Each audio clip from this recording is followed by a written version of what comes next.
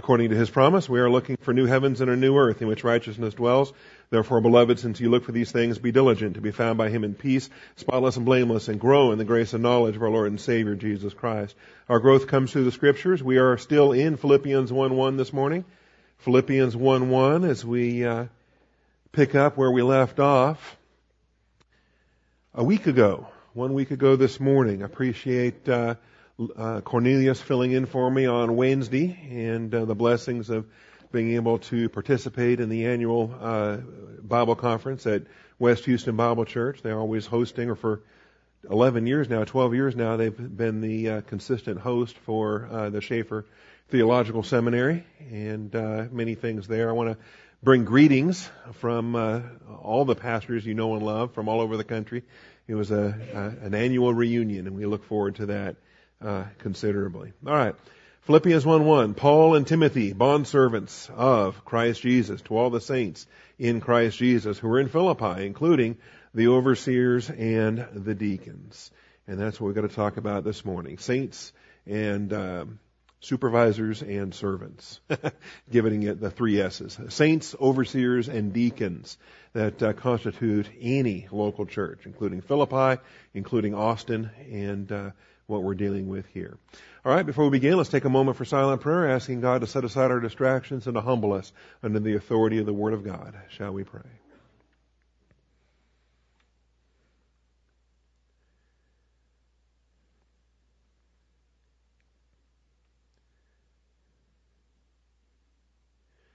Almighty Father, we do come before you this morning, thankful for your truth, thankful for your faithfulness, calling upon your continued faithfulness, Father, as we study to show ourselves approved.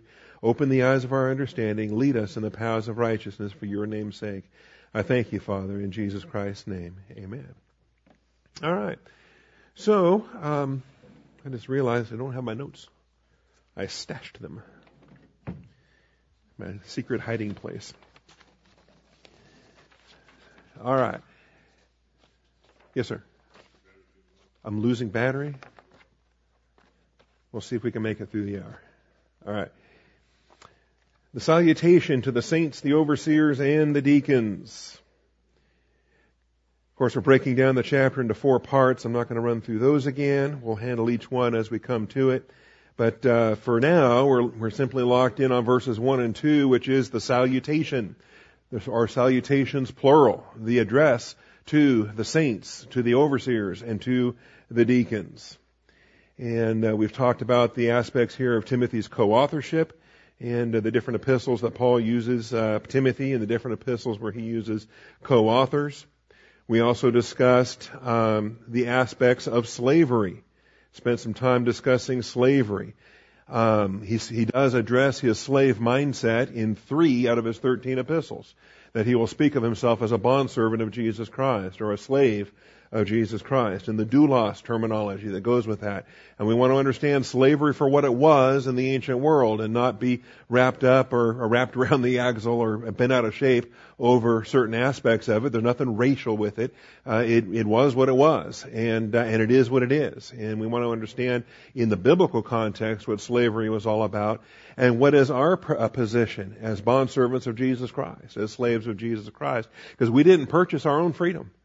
The freedom from the slave market of sin was accomplished, but it was accomplished by God the Father in giving His Son on our behalf.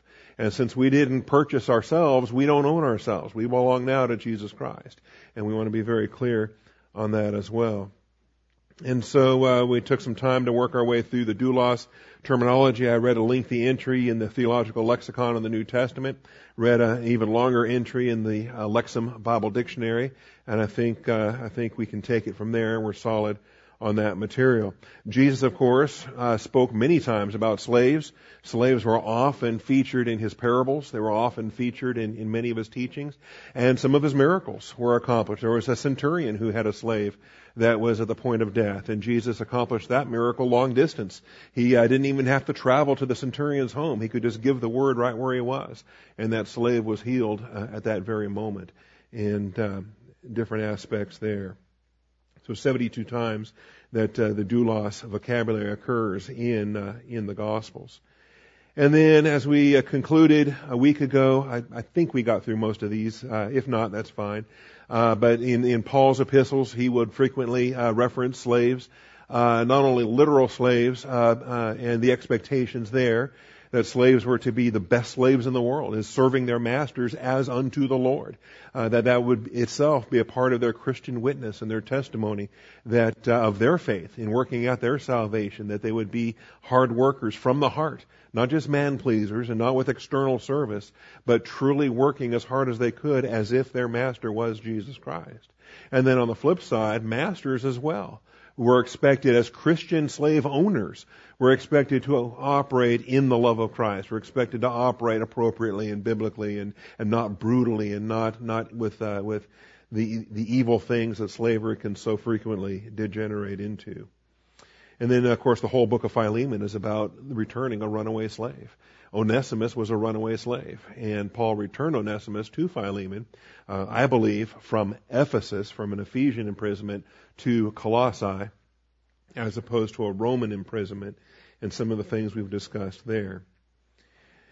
Which brings us now to some new material here for this morning. I do want to talk about what a local church is and how it is comprised of saints, and then how the leadership for those saints, the administrative leadership, the structure is provided through overseers and deacons. And so that's what we get through here. And so point 3 in the outline, if you're taking notes and following along, keeping your own outline with this. Point 3, a local church is a subset of the universal church. We get that, right? We don't have every believer on the planet here today. In fact, the church universal has never been co-located at any one place at any one time. The church, that won't happen until the rapture. The church, most of the church today is in heaven, right? My mother's in heaven. We have 19 centuries or up to 20 centuries now of the bride of Christ, the body of Christ, the church universal, most of which is in heaven. It's only the presently living generation that's still on this earth today. And so whatever percentage that is, whatever ratio that is, it's one generation out of however many going back 2,000 years. And so we have the church universal, which is every member of the body of Christ from Pentecost to rapture, right? We get that. We understand how that works. From the day of Pentecost, 33 AD, to today and on to whenever the trumpet sounds, every believer priest is a part of this body of Christ. We're a part of the church universal. Then within that overall body come local churches as a subset of the universal church. And as a subset, it is fixed to a particular locality. Constantly throughout the New Testament, we have that vocabulary. Here it's Philippi. To all the saints in Christ Jesus who are in Philippi. And it's interesting to me, the participle of being, that they are located in Philippi. That's where they are. People are, of course, portable. People can move. We can relocate from one place to another place. But the lampstand itself is fixed. The lampstand is fixed in a locality. We learn some of these principles as well in Revelation 2 and 3 because there's 7 lampstands there. And some of the divine discipline happens if a shepherd fails to repent, if they are displeasing in the eyes of the Lord. Some of the discipline actually affects the lampstand. Jesus says, I will remove your lampstand from its place unless you repent. And those were the admonishments to the pastors, to the messengers of those local churches. And so in this case, it's Philippi. We spent 6 years, right, in 1 Corinthians, the saints in Corinth, or the saints in Ephesus, or the saints in Rome, as it were. The locality is what it is. Now, in the first century, early in church history, there was only one church in any particular town. All right, and so that's the reality of what it was. Not to say that they couldn't have a second church in the same town. The fact is they just didn't have, as far as what's recorded in the New Testament, multiple churches in the same town. And so that led to some other legends and traditions in church history. It led, in the 2nd and 3rd century, it led to them instituting some political things along the lines of the Roman Empire and those organizational things where they would appoint a bishop. And the bishop was the bishop over the entire town. see. Once they started to have multiple local churches in the same town, they felt it was necessary to have one bishop in charge of all the pastors, all the churches, all the individual flocks within the same town. Okay? Now that happened in church history, but that is not mandated in the Bible, and I believe it's contrary to the Bible. That the principle is local churches. And Jesus Christ walks in the midst of every local church, and He holds every star in His right hand. And so there is no New Testament validation for any hierarchy above the local church. And we'll talk about that as we proceed through the details here on overseers and deacons.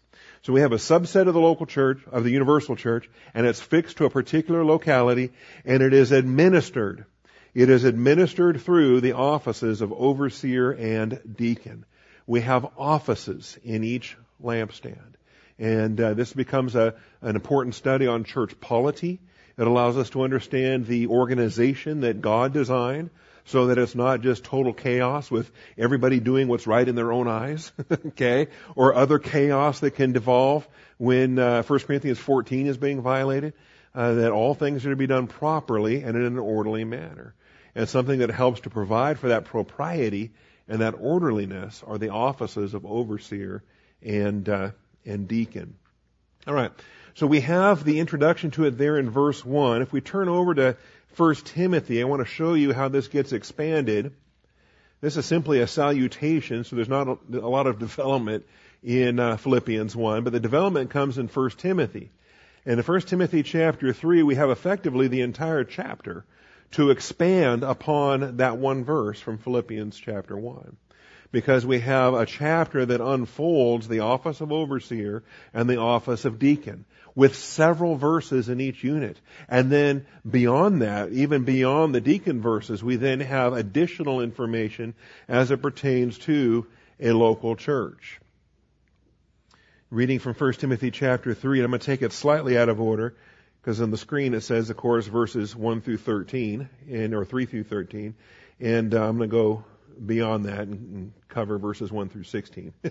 But look at verse 14. It says, I am writing these things to you, hoping to come to you before long. But in case I am delayed, I write, so that you will know how one ought to conduct himself in the household of God. Now, by the way, I think this is for Timothy's personal benefit as a pastoral epistle, but beyond Timothy, I believe this is now being given to Ephesus, the church at Ephesus. This is being given to the whole body of Christ through the inspired Scripture.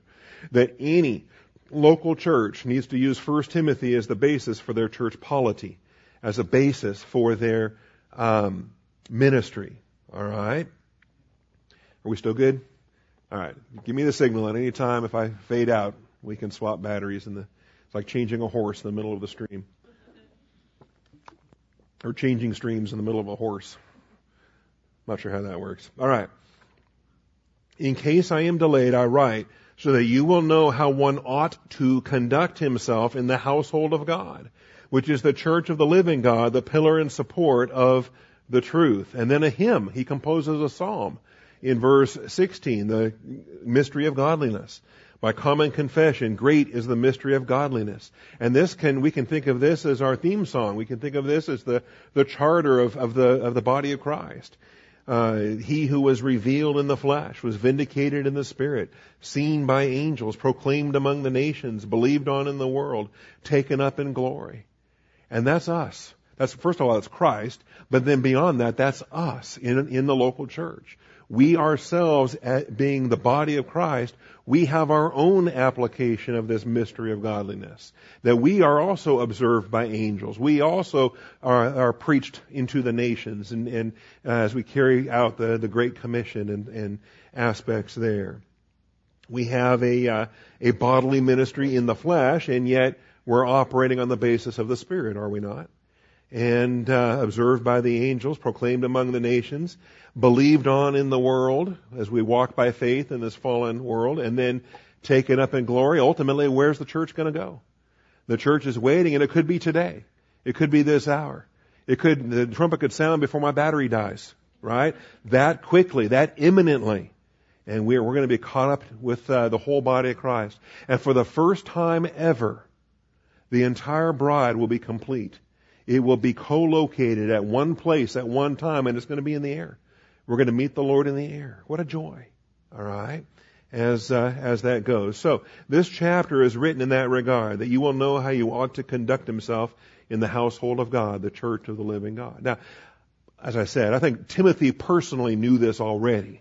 All right. But for Timothy's benefit, but for his church's benefit, for the body of Christ's benefit, we have here a letter that's written for any local church.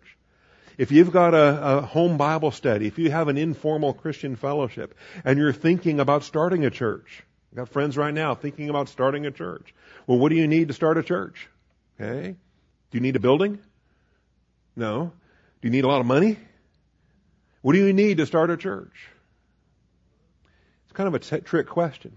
You and I don't start a church. Jesus Christ plants a lampstand. Okay? And so, the recognition is, if Jesus Christ has planted a lampstand, then we identify as such.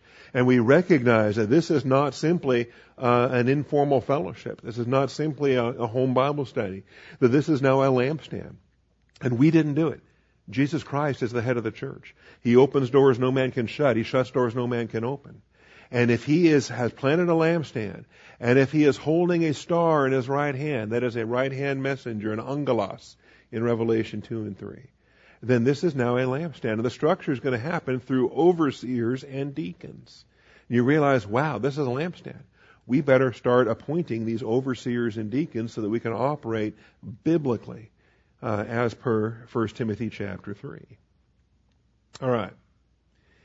There's other things I can do with verse 15. There's practical things for behavior, things I used to use with my children, things I used to use, and I still do. Okay, not that we glorify the location, not that we sanctify the building, although I think we do. This building can burn down tomorrow, and it doesn't end Austin Bible Church. So we're not the building, we're the people. But nevertheless, this is not a holy place, but it is. It's not a temple. We are the temple, right? Nevertheless, I use this verse because there is an ought to. There is language here of expectation.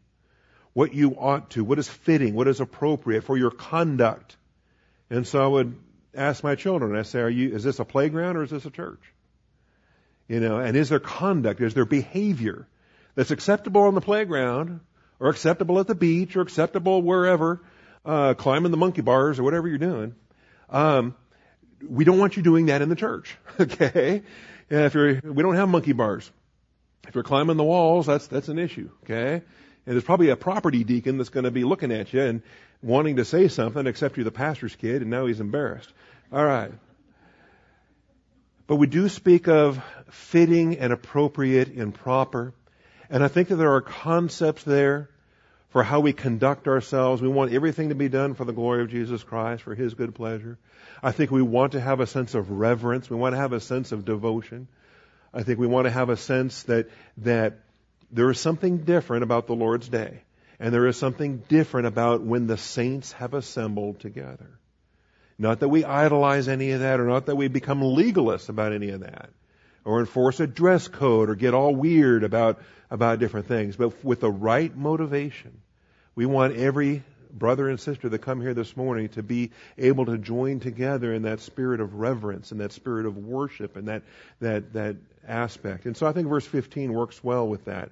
How one ought to conduct himself in the household of God. All right. Now, all of that being said, let's back up now to verses 1 through 13. It is, 1 through 13. All right. It is a trustworthy statement. If any man aspires to the office of overseer, it is a fine work he desires to do. And so here we have spelled out very explicitly, we have spelled out in the language of this verse, the office. Not the gift, not the ministry, the office of overseer. What is an office? And why is there a difference between an office and a gift? Clearly there must be. It's a different concept, different word. And so what is the difference? And we start to see many of them jumping out right here. Aspiring to the office of overseer. it is a fine work that he desires. So you have aspires and desires. And how does this come together? And how can I wish for something in terms of a spiritual gift? I can't. The gift I have, I received at the moment of my salvation. The gift I have, I had long before I ever knew there was such a thing as a spiritual gift.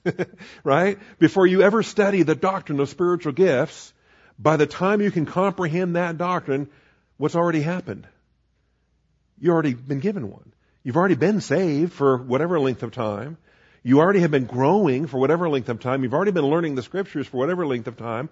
And then at some point in your Christian walk, you start to learn that, oh wow, way back on whatever day that was that I got saved, I was given a spiritual gift. Right? And so in particular, it gets very vivid if in fact you have a childhood salvation. I was saved at the age of 4. That means I was a pastor at the age of 4. A pastor teacher by spiritual gift as a 4-year-old. How silly is that? Okay? No, it's grace, right? But I wasn't pastoring a church. I wasn't in the office of overseer yet. That would be ridiculous. Okay? But at what point then, and I think it's true for every gift, I think every gift ought to be approached with seriousness, ought to be approached with a desire for training. I don't believe that any gift is useless, or any gift requires no training. And sadly, I think it gets approached that way. That, well, you have the gift of help, so don't worry about training it. Just start helping. Okay, and as if we have a sanction to just wing it in the Christian way of life, or just to assume that without any kind of training, I'm going to do everything the best possible way. No, Jesus Christ is worthy of the best possible way, that we are diligent in what we do and how we do it. And so I think every gift ought to have training. Every ministry ought to have doctrine associated with it, so that we know what we're doing and why we're doing it. That it's not just ritual without reality. It's not just mindless service. So, if he aspires to the office of overseer, it is a fine work he desires to do. An overseer then must be. And what we have here now is the delineation of the overseer. I'm going to back up and talk about saints. All right. So then the overseer must be. And we got these verses. 2, 3, 4, 5, 6, and 7. And all of that centers on the overseer. And I'll give more detail on that when we come back to this concept. But as we talk about the overseer, you may have more than one. Philippi had more than one. It was the overseers and the deacons, plural, that were addressed in Philippians 1:1. But there has to be a minimum of one. There is at least one. That has to be the right-hand messenger. That has to be the pastor of the church, the shepherd of the flock. There has to be one minimum. There may be plural. But it is interesting that everything here is in the singular in verses 1 through 7. An overseer, singular, then must be. And it's all masculine singular. There are no women pastors. There are no women overseers. There are women elders, but not women overseers as far as the office is concerned. Then we get to verse 8 and following. Deacons likewise. And the deacon verses are 8 through 13. That includes the nested verse 11 that encompasses women deacons. But deacons in verse 8, 9, 10, 11, 12, 13. And so there's a paragraph there that centers on deacons. And it starts with deacons likewise. Deacons likewise. Pay a lot of attention to the likewise, because that brings in all of the verbiage from verse 1. Deacons likewise. It is a trustworthy statement. If any man aspires to the office of deacon, it is a fine work he desires to do. Likewise.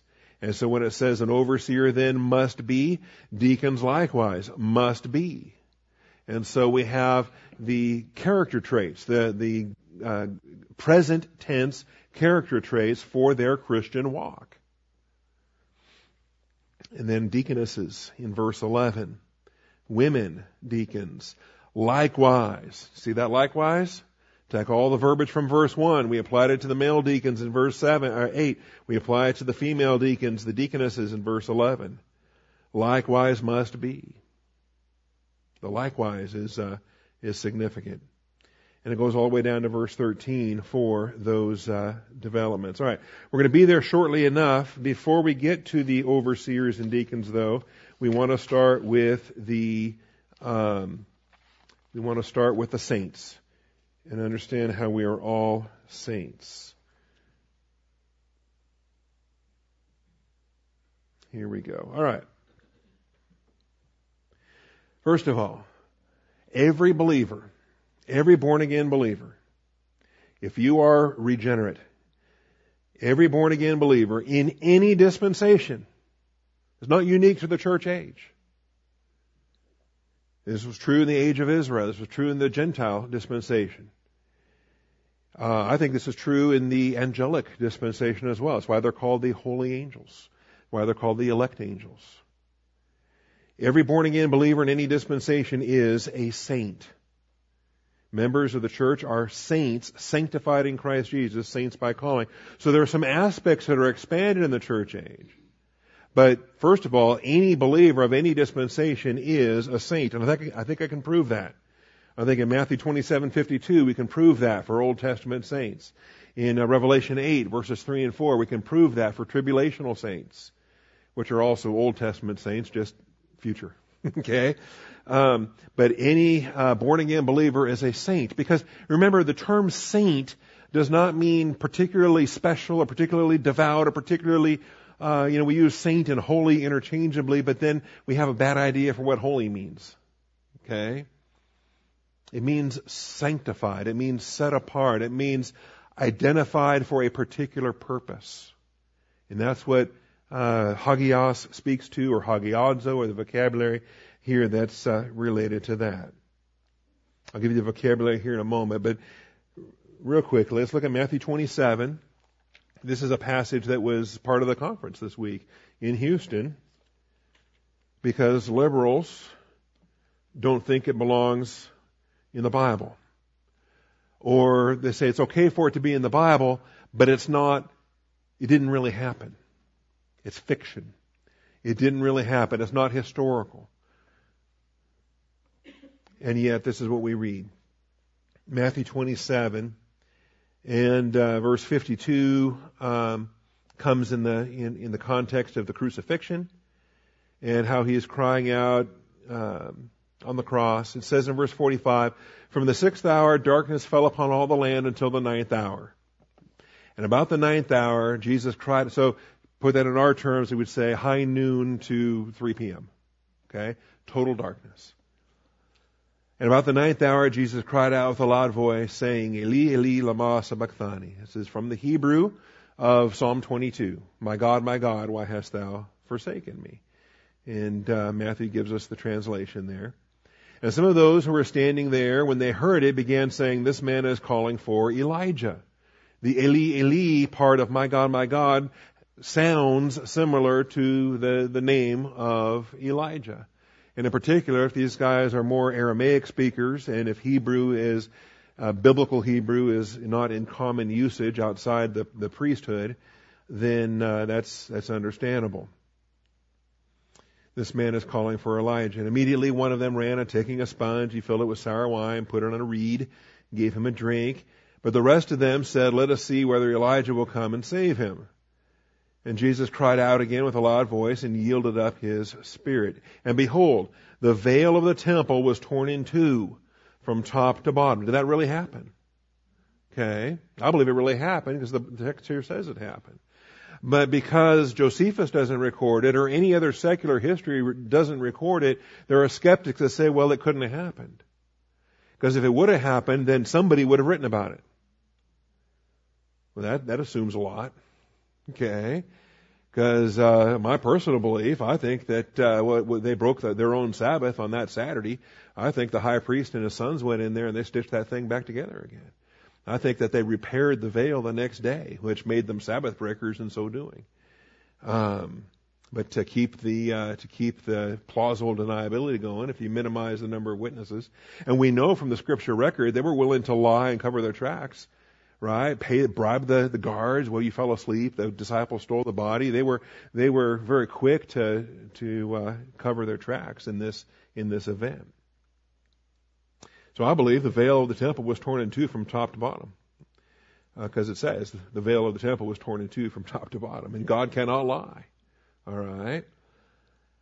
And the earth shook, and the rocks were split, and the tombs were open.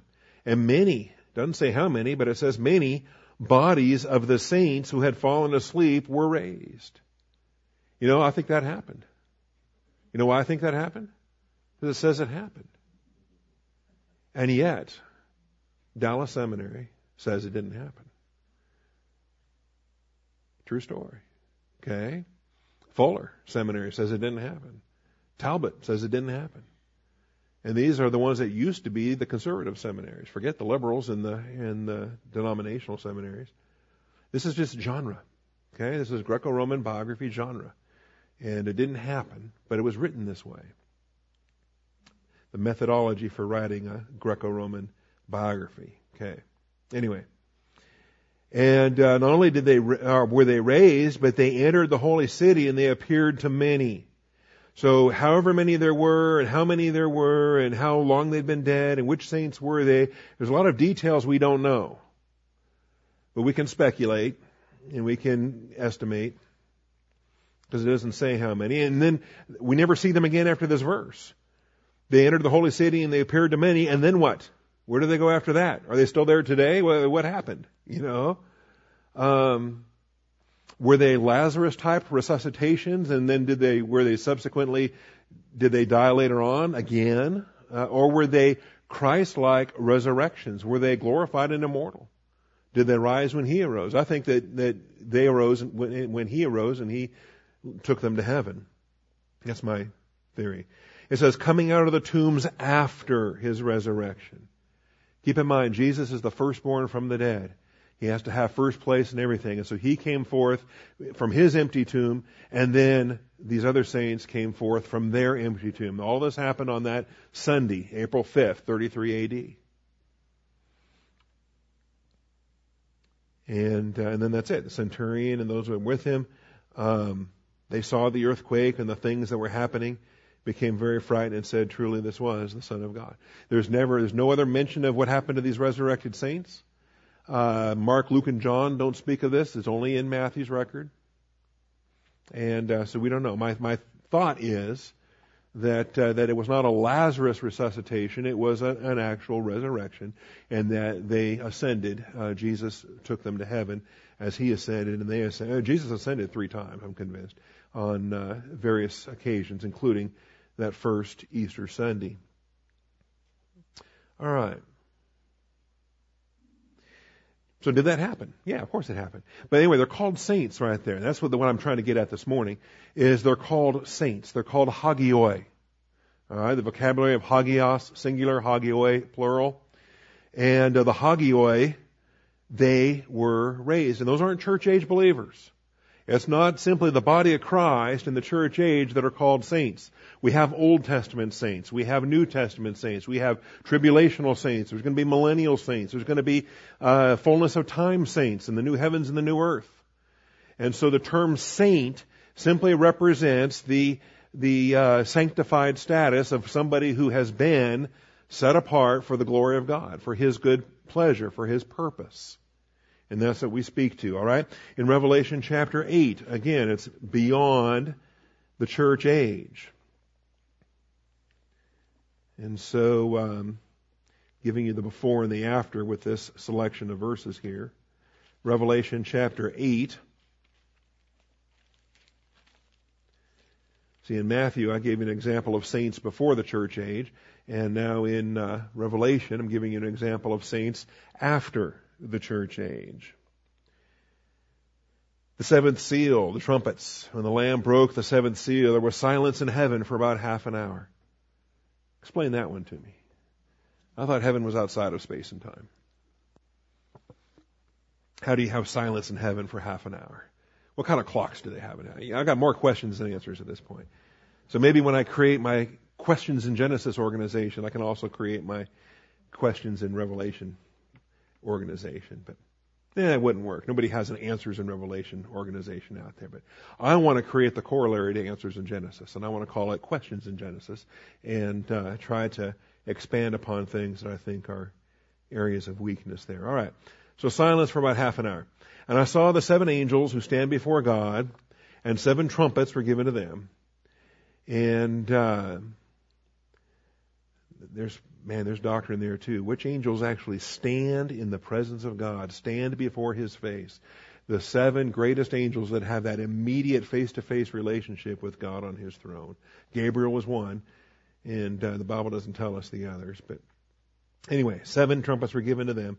Another angel came and stood at the altar holding a golden censer, and much incense was given to him so that he might add it to the prayers of all the saints. There they are, on the golden altar which is before the throne. Now sometimes we get discouraged in our prayers because we pray and we think nothing's happening. We pray and we don't see visible things changing immediately on this earth. And part of that's just our humanity being impatient, made worse by our culture and our generation. We are the microwave Christian generation now, where if I can't, why does it take 3 minutes to get popcorn? That's too long. I want faster than that. I want 30 seconds. I want 10 seconds. See. And I want to pray, and then immediately I want to see stuff happening. Well, it doesn't work that way. But what does happen, though, as we pray, these censers are being filled with incense. And angels are carrying them to the Father's throne. That's literally happening. That's what's being described here. And I want to have such a prayer life that angels have to hire extra angels. I don't know how much a single angel can carry, but I want multiple angels carrying these things up there. And so much incense was given to him so that he might add it to the prayers of all the saints. And so however much we are praying, we can take comfort in the fact that God Himself adds to that incense, right? If our prayers are deficient, the Holy Spirit intercedes on our behalf with groanings too deep for understanding. And so God Himself chips in some extra incense to those braziers, which is a good thing. So I think sometimes ours are pretty empty. Pretty pathetically empty, where a single angel can, walk up there with one hand, holding the thing pretty loosely. And so the smoke of the incense and with the prayers of the saints went up before God out of the angel's hands. Okay? And this is all described as contemporaneous with all the judgments that are happening on the earth. With the seals and the bowls and the trumpets, that while all of this is happening on earth, there's a lot of prayer going on, right? And in a lot of respects, I think God uses difficult times as part of His mechanism to ramp up our prayer life. And if our prayer life isn't what it is supposed to be, then we get some additional testing circumstances whereby God says, you guys need to be praying more. And so I recommend you develop a better prayer life now and head that off. Anyway, here's tribulational saints, and they're called saints. All right, so it's not only the church age saints that are saints. Now, when we do zoom in on the church age, when we do talk about the body of Christ, then we have additional details that do speak of our sanctification in a way that is unique. All right, so there are saints and then there are saints, is what we're trying to say. Okay, and as opposed to an Old Testament saint or a tribulational saint, functionally, they're the same thing. Tribulational saints are Old Testament saints. But in the church, though, we have something different. Because we are sanctified in Christ Jesus. And we are saints by calling. Individually called as saints. And that is unique to the church age.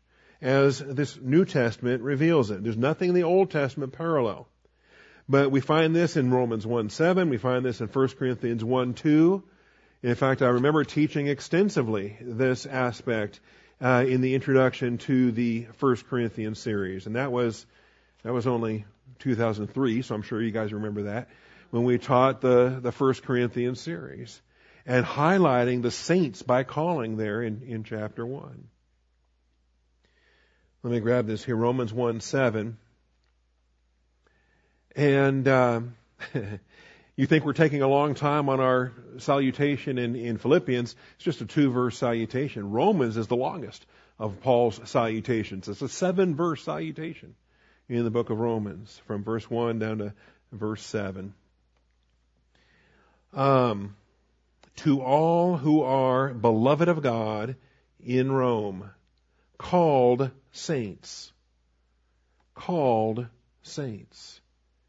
And this requires a double study. It requires the study on sanctification, which we would do in the aspect of saints, but then the study on election. What does it mean to call? What is our calling? And sadly, I think all these arguments and all these fights over election and predestination and calling, all these fights happen because they're not studying it effectively as far as Israel's calling, the church's calling, Christ's calling, our calling in Christ, and how these things either relate to each other or don't relate to each other. And keeping them separate, I think, is critical. Anyway, called saints, saints by calling. Grace to you and peace from God our Father and the Lord Jesus Christ. So we are called saints. We are sanctified in Christ Jesus. 1 Corinthians 1:2. And this doubles up the calling actually, because in 1 Corinthians he is Paul, a called apostle. He uses the calling terminology and connects it to his office, his gift as an apostle. A called apostle of Jesus Christ by the will of God, and Sosthenes our brother, to the church of God which is at Corinth, to those who have been sanctified in Christ Jesus, saints by calling. It's universal, folks. It's not just certain believers later on that get a second blessing, or certain believers later on that really, really love Jesus and talk in tongues and prove their outpouring of the Holy Spirit or anything. It is universal. Lottie-dottie, everybody. My old drill sergeant used to say that. All right. Saints by calling. Those who have been sanctified in Christ Jesus, with all who in every place call on the name of our Lord Jesus Christ, their Lord and ours. And so this is a fundamental difference between Israel and the church, by the way.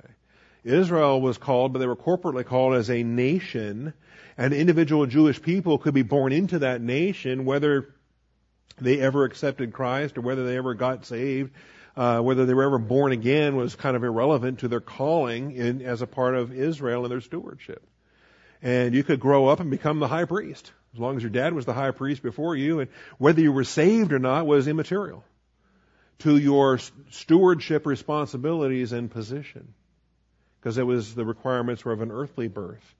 The stewardship was an earthly stewardship. The expectations were earthly. Our expectations, you can't get into the body of Christ until you are saved. That's what puts you in the body of Christ. That's what sets you apart as a saint by calling. And so we are all saints by calling. And that's a distinction too between Israel and the church. I think we would do well to pay attention to that. All right, the vocabulary then, we're not going to do word studies on these, but hagios, Hagios, hagios. There really is no H in Greek, but there's a rough breather that tells you to in front of your A. Hagios is number 39 in the Strong's Concordance. And it's an adjective that speaks of something that is sanctified, something that is set apart for a sanctified use, for a designated purpose. And it doesn't even have to technically be liturgical. It doesn't even have to be religious. It could be just anything that's earmarked, anything that's delegated, right? Something that you put off to the side because you want to make sure that you have it available for some other purpose, whatever it might be. Okay? And if you're using something that's sanctified for a purpose other than what it was set apart for, then you're defiling it. You are violating the whole intent of why it was set apart. Right? And so your wife has certain things that are set apart. Dishes, bowls, serving utensils, things that are set apart because, in fact, they're actually kept in a special cabinet of some sort, a china cabinet or a thing. And you don't use those ever. Okay? She will tell you when they are to be used. That's her sovereignty. She set them apart. Okay? And here's the thing. You don't want to be, I'm telling you, man. All right? There are appropriate things. If you are going to make popcorn at some point, I just eat it out of the bag anyway. Who wants to pour it in a bowl, But if you use a bowl for your popcorn or for your oil change or any other use, it's not intended for those uses. Okay? Now they may functionally work. That's not the point. If they've been set apart for a certain use. Now, in God's case, because God Himself is holy, God Himself sets Himself apart. God, as part of His character, part of His essence, part of His glory of being who He is. He cannot be not holy because that's intrinsic to being God. And so, but He sets Himself apart in how He thinks and how He speaks and what He does. How He relates between Himself as Father, Son, and Holy Spirit. And how He invites others, angels and humans then, to relate to Him. It has to be on a holy basis. And that's what holiness speaks to. Now the verb hagiadzo is the cognate verb behind hagios. Hagiadzo, and that has 28 uses. The adjective, by the way, has 233 uses. Most of which, I think probably the bulk of which are applied to the Holy Spirit. He is the pneuma hagia, right? The Holy Spirit. And so it's an adjective that applies to God the Holy Spirit. But it's an adjective that applies to holy angels. It applies to holy people. And sometimes there's no noun connected with it. It's just the holy, and you supply the noun. The holy person, the holy one. And then we can simplify it and just call him a saint. A saint is just a holy without a noun.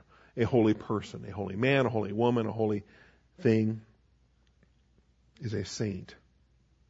So the verb hagiadzo, to sanctify, to make holy, this, we think, well, God does this all the time. God's the one who makes us holy. God's the one who sanctifies us. God sets us apart. All those things are things God does, yes.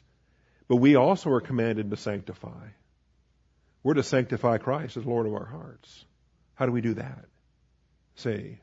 And this is partly where the Greek word study becomes important and our English betrays us. Our English betrays us because, sadly, of the way that it's rendered. And anytime we have a phi verb, or a fication noun, right? Glorify, glorification. Sanctify, sanctification. Mystify, mystification. Okay?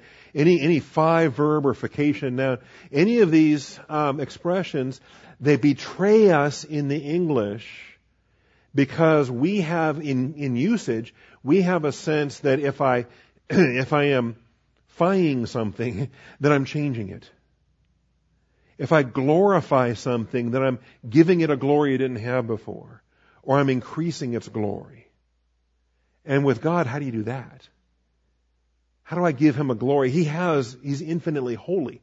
So how can I sanctify Him? How can I glorify Him? How can I magnify Him? And Scripture tells me to do all of these. And so, this is why I think we need to do a better job in the Hebrew vocabulary, the Greek vocabulary. We may need to find revised English terms to employ to separate out the idea that I am changing God. Because He's no more glorious if I do glorify Him. He's no less glorious if I fail to glorify Him. If I fail to sanctify Him, or if I do sanctify Him, I'm not affecting Him in any way. And maybe we need to just dump the phi verbs. Or maybe I need to get over my personal hang-up. Because you say, Pastor, I never really had a problem with that at all until today. Thanks a lot. Thanks for bringing that to my attention.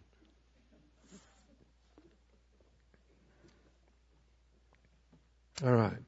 But if we think about it in the sense of setting apart, earmarking, delegating, setting apart, identifying, wow. And we need to do that. We need to do that on an individual basis. And we may do it in different ways.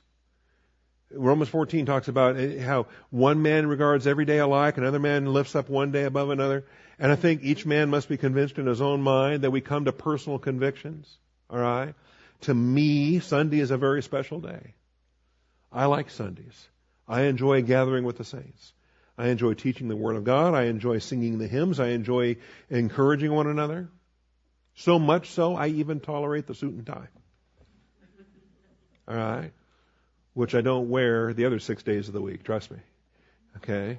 Because I have to, funerals or whatever. But the point being, though, I do enjoy something sanctified, something different, something set apart, something that reminds me that today is a different day. And so we have the application there. All right. So from saints then to the overseers and the deacons. Now we can return to 1 Timothy 3, and now we can expand upon, I got ahead of myself earlier, we can expand upon these overseers and deacons. The overseer then must be. An overseer then must be. If any man aspires to the office, what's an office? All right, first of all, an office is not a spiritual gift. Pastor teacher is a spiritual gift, but the office is overseer. Okay? Now, I get that these are very interconnected. I get that they are used interrelatedly. Sometimes they're used interchangeably, and that's fine. In many respects, it's not necessary to have such precision that you have to be just over pedantic about it. But there are other occasions when that specificity is vital, and you want to know it for what it is. I'm not going to reprint all my business cards from Pastor Bob Bolander to Overseer Bob Bolander. Overseer is the office, strictly speaking. That's the episkopos office of Austin Bible Church. But in common usage, as a matter of our culture, as a matter of our, the public, if I'm handing out a business card, I don't want to stop and explain the doctrine to everybody I'm handing a business card to. It's simpler just to say, hi, I'm Pastor Bob. Okay? And they get that. They've already got a preconceived idea in their mind of what a pastor is, and we'll go with that for now. Okay? But we're going to talk about what if the pastor of your church does not have the pastor-teacher gift? What if he has an evangelism gift? Can he pastor a church? What if he has an exhortation gift? Can he pastor a church? Is every overseer a pastor-teacher by gift? Is every elder a pastor-teacher by gift? All right. So pastor-teacher is a spiritual gift, but the office is overseer. And by the way, an office is not a maturity status. An office is not a maturity status. Elder is a maturity status. But the office is overseer. All right? And again, if you're going to examine the doctrine of maturity statuses or the concept of growing up, okay, we're all commanded to grow in the grace and knowledge of our Lord and Savior Jesus Christ. And the day we're born, what are we? We're babes. Okay? We're newborn babes. And the Bible talks about newborn babes. The Bible talks about babes. The Bible talks about young men. The Bible talks about fathers. And then the Bible talks about old men. And we've got a spectrum there. You ever study 1 John 2? Okay? And John says, I've written to you young men. I've written to you children. I've written to you fathers. And there's a spectrum of maturity. And every believer should grow to maturity. Every believer should reach that point, the spiritual maturity status of elder. Elder is a maturity status. But does every elder serve in the office of overseer? No, they do not. In fact, none of the elder women do. There are elder women. Okay, I'm not looking at anybody. There are... Let me preach to the projector. I'll just look up in the air. There are older women. And Titus, other books in the New Testament, expect that the older women are going to teach and encourage the younger women. Okay? Because there are also younger women. And the pastor is expected to minister to the older men, the older women, the younger men, the younger women, in all purity. See? As to fathers, as to mothers, as to brothers, as to sisters. And the holiness of that in the church family. So I like to break out a threefold division between gifts, offices, and maturity statuses. Gifts, offices, and maturity statuses. And I think that's not a theological breakdown. That's not a biblical breakdown. I can't take you to a passage like 1 Corinthians 12, verse 4, verse 5, and verse 6, and show you gifts, ministries, and effects, which I'll do next. Okay? I think that's coming up. Yes. But there are gifts, there are offices, and there are maturity statuses. And if we keep those concepts straight, then we can understand elder, overseer, pastor, teacher. Okay? And I did a whole study one time called Elder, Overseer, Pastor, Teacher. In fact, it's got pretty popular. I started using it in other churches and as a guest speaker in different conferences. We even had some deacons that came here from Horseshoe Bay that were thinking about starting their local church, and we taught elder, overseer, pastor, teacher when they were here. Part of the church polity as they were getting organized to start their local church. So an office is not a maturity status. Elder is a maturity status, but the office is overseer. Now, where they start to overlap and where they start to blend, the intersection of all these is important. All right? And so we're going to identify that not every elder serves in the office of overseer, but they still are elders. And we want to understand that for what it is as well. Because an office can be aspired to. You can qualify for it. You can be disqualified from it. And let's say you blow it all, well, let's look at this. An overseer then must be above reproach. A one-woman man. That's translated the husband of one wife. Temperate, prudent, respectable, hospitable, able to teach. That's a funny one. Especially if you assume that it's just a synonym for pastor teacher. That's a very flawed approach if you think that overseer is a synonym for pastor teacher. Because what do you do with this expression here, able to teach? Not addicted to wine or pugnacious, but gentle, peaceable, free from the love of money. Must be one who manages his own household well, keeping his children under control with all dignity. If a man does not know how to manage his own household, how will he take care of the church of God? And not a new convert. Now that doesn't require spiritual maturity, but it definitely rules out the babe. It definitely rules out the new convert, the neophyte. We get the term neophyte right there. Not a new convert so that he will not become conceited and fall into the condemnation incurred by the devil. So he's got to have some kind of growth. He's not going to be a babe. If push comes to shove and due to the fact that we live in the intensified stage of the angelic conflict, what happens if the most mature man in the church is this adolescent who's not really very mature, but compared to the babes around him, he's not a neophyte. Can he serve in the office of overseer? Yes. And by God's grace, he's going to thrive. And in that office, he's going to grow. Okay? In that office, he's going to mature very quickly. The office will mature him. Right? You ever see a president leaving office compared to his portrait taking office?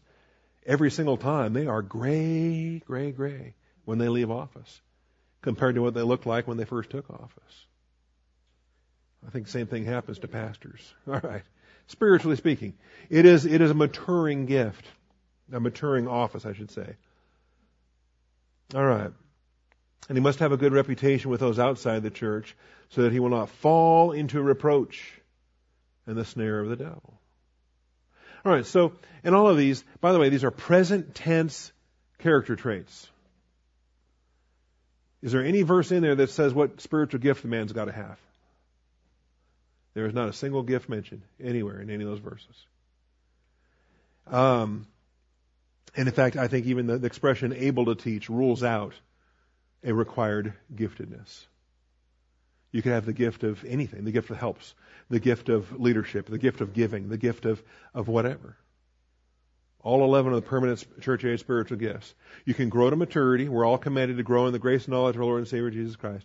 You can reach the maturity status of elder, and Jesus Christ may place you in the office of overseer. That's His good pleasure to do. Jesus Christ is the head of the church. He's the one that appoints these things. Now, what happens if you blow it? What happens if you fall into sin? What happens if you get tired of whatever? Okay, and it happens. Pastor divorces his wife and runs off with the secretary. Okay, well, is he still a pastor? Not of that church, but here's the key. The gift and calling is without repentance. You can't lose your spiritual gift any more than you can lose your salvation. So he still has the spiritual gift of pastor-teacher. He still has the maturity status of whatever his status was. Okay? And believe me, you can be spiritually mature. Mature people still do stupid things. Right? Don't think that if I just grow enough, I'll quit doing all that dumb stuff. No, you're still a sinner. And maturity is a great provision, but I think you sin more. I think the hedge is lowered. I think God expects more of you. I think He holds you to a higher account. And when you're younger, He bails you out of some things. You get a higher hedge. I think He overrules some aspects when you're young. But when you're older, He expects more from you. So the old man, he's been a pastor for 20 years and he throws it away, or 30 years, or 50 years, or whatever. And, or he falls into a drug addiction or alcohol or whatever. It doesn't say you used to be a drunk. What does it say? Not presently now addicted to wine. It's the present tense all through this. Same thing with the deacons, present tense. It doesn't say, did you have one night you regret way back in college where you were, and somebody has pictures. Okay? Hey, what it was is what it was. But what is it now? What is it now? What are the present character traits now? Are you a one-woman man now? Not what you were. What are you now? Okay? We'll have more to say on this on Wednesday. So just be thinking about the office, because it's a term. It's the episcope. It's a feminine noun. Episcope is the office of the episkopos, masculine noun. And that becomes huge. So chew on it between now and then. Chew on episkopos, episcope, masculine noun, feminine noun. Chew on some of these aspects, and we'll expand upon it on Wednesday night, Lord willing, and rapture pending. Father, I thank you for this morning. I thank you for your grace and the blessing we have to study to show ourselves approved. I pray, Father, that we would have diligence, and as we have diligence, that you would bless our diligence and open the eyes of our understanding. Teach us your truth. I thank you, Father, in Jesus Christ's name. Amen.